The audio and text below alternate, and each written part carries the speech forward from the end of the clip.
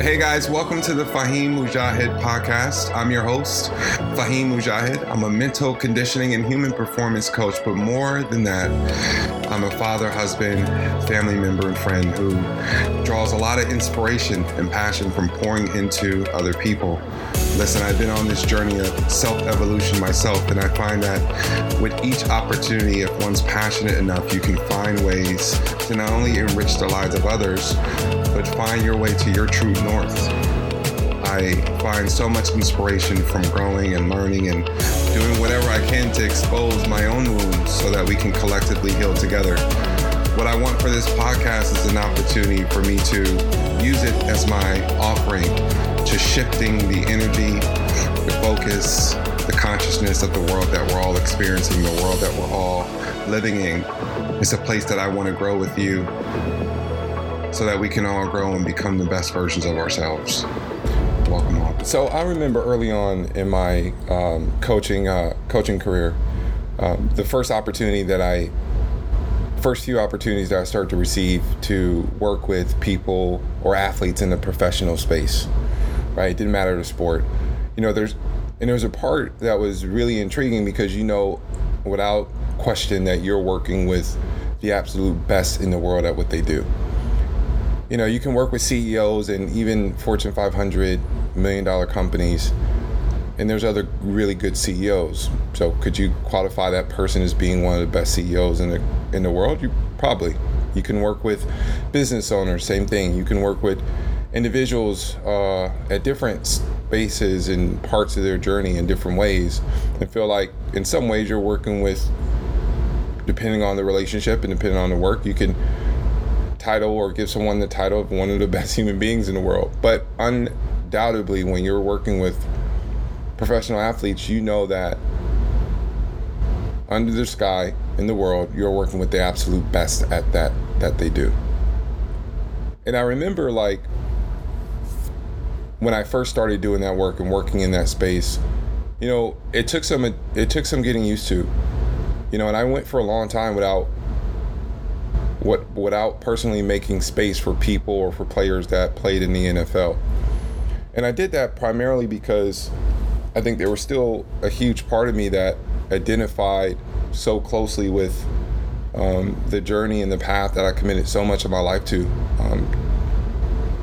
in attempts to, or in pursuit of arriving at that goal of becoming an NFL player, and seeing players that I played with in college or high school continue to evolve in that sport on a professional level. I think it was just a little bit still something that I wasn't willing to meet head on, as far as the meaning that I was giving to it, the impact that it was having on me, and how much of my self-worth and identity was put into what I was doing, or the ability to be able to do this or play this sport. So I realized it was still a sore spot. So for not a long time, but for first couple years at coaching, I would coach a lot of NBA, MLS, MLB, and it was rewarding and equal parts fulfilling. And then I healed and kind of expanded beyond what I was kind of blocking and what I was working through. So then I started working with some NFL athletes as well, and now I just have a better balance. But I say that to say it's an exciting opportunity. It's one of those things where you're acknowledging, but in a lot of ways it inspires you. Well, it inspired me.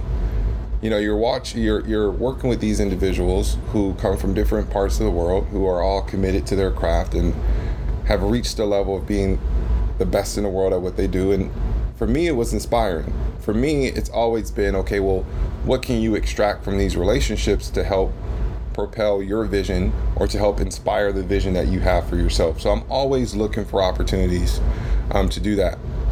What made the situation probably 3 years ago now, well, going into my third season with Inter Miami, was that it was an opportunity for me to be able to facilitate the psychological philosophy and cultural landscape or outline for an entire professional program, right? It wasn't, hey, Fahim, we want you to work with this specific player.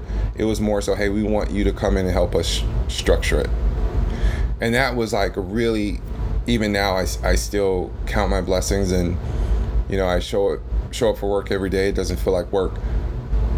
But the difference when you're stepping into space where you're constructing things for and helping create an outline or a curriculum for something that the coach or the organization wants the team to collectively pursue or collectively work towards, helping them become more efficient in messaging, become clearer in mission, become very regiment in certain patterns and certain habits and practices. And so when you're working with an organization, you quickly run into something that you would hardly ever run into when you're working with a player individually. And of course, there's a myriad of differences between working with a specific player as opposed to working with a team.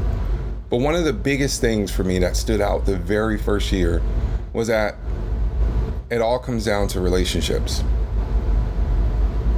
Now, you may be on the other end of this microphone and you're saying, well, yeah, no shit, everything in life comes down to relationship. That's not what I mean. What I mean is, when you're working with an organization of professional athletes, but you're working through the context of the organization, what you have to understand is that the relationship aspect of the work that you do with the players with whom you do it could be something that not only is a huge contributor to the experience, but it can also be a contributor to your suffering as well.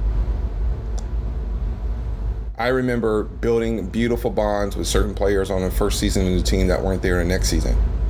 So you have to learn the industry that you're in, and you have to understand the nature of the beast. So you're building these substantial relationships, and yeah, players could technically, even when they evolve into different teams, continue to build that relationship and do the work. But for the most part, no matter the richness of the relationship, no matter the work that you guys uncovered together during your time together, no matter the impact on that person's performance and play, if they're out of there, they're out of there. And for me, someone who gets so much fulfillment for pouring into other people, for investing into other people, building into those relationships, that was something that was really hard for me to process the first year. I had to get used to it.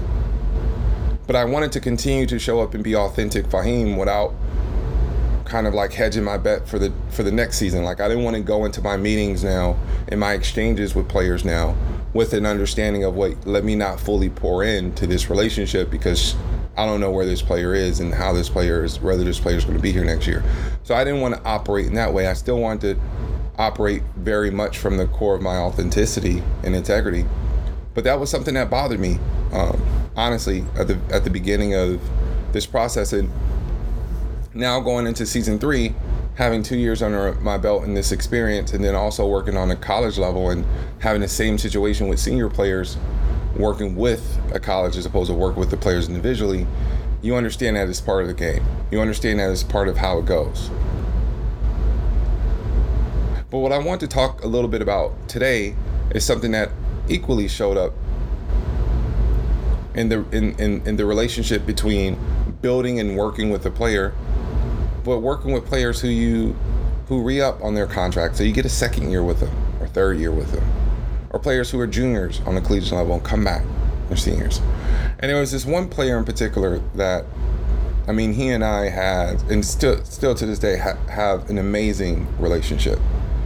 Like, I think there's different points along each of our journey where we do something or we work with someone that really clarifies the path that we're on, really speaks out loud to us that we're on the right path, but also that this is our calling, this is the work that we're intended, or this is a work that the universe is intended for us to do. My relationship with this player created multiple moments throughout the season where that crystallized and became extremely clear and solidified me as not only a coach and where I was within my journey in life as a performance psychology coach and working for this team, but it made it clear how important the work was. And what I remember is he and I had a conversation mid-season this past season, and he was talking about some of the challenges that he was running against. and some of the issues that he was having, some of the concerns, some of the disappointments and frustrations. And we were going through a list, and it was kind of like this is a moment to kind of like, let's get it all out. Like, we call it a dumping session, right? So take a couple minutes and let's speak and create space for you to pour in or dump out anything that could be triggering or removing you from the experience that we're getting ready to go upon. Anything that extracts you out of being fully present and locked into the material that we're going to go through. Let's use this opportunity to create enough space within our time for you to feel as if you're being seen, to share what you're sharing, and either we can problem solve it and game it out, or you can share it and then I can hold you accountable for not allowing that share to take you away from the work that we're intended to do. And on this particular session, once he got through his share, we started to problem solve it a little bit. Okay, so we were like, okay, so there's about 8 things that are bothering you. Okay, so what's true about each one of those things? What's also true is a different way that you can say it. Okay, how can you take ownership? Is there victim language in this? Where's the language in this? So we started to problem solve it. And what I realized earlier on in this problem solving process is the list of complaints and problems, frustrations that he had written down, almost to a T, matched the list of problems, limitations, resistance, anxieties, whatever, issues as the season before. Like almost to the T, whereas the season before he had 9, this season he had 8. But they were the same body of complaints, the same body of issues within where he was within the organization, where he was within the season, where he was as a player in his career, the same things. And here's what here's what I landed on. Like, and I know this is a blanket statement, and I feel like it resonates with me. If it doesn't resonate for you, throw that shit out. But if you spend your life, if you spend your career constantly having the same problems, for me, what that says is 2 things. One, you're losing out on an opportunity to problem solve where you are, to get beyond it, so that you can start creating some new opportunities, which then brings some new challenges and new problems for you, right? Or you're complicit and complacent where you are in your life, where those problems in and of themselves are either co-created to prevent you from having to do the work to get beyond those challenges, or you're just not willing, or you're just not ready at that point in your life to do the work, so you just rather just complain about it.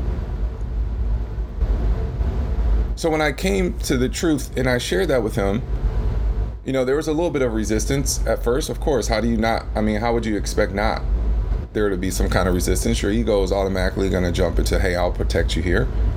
But the reality is that they were the same one, same list. So when I left the conversation so inspired, because at the end of the conversation, he was willing to take accountability and ownership.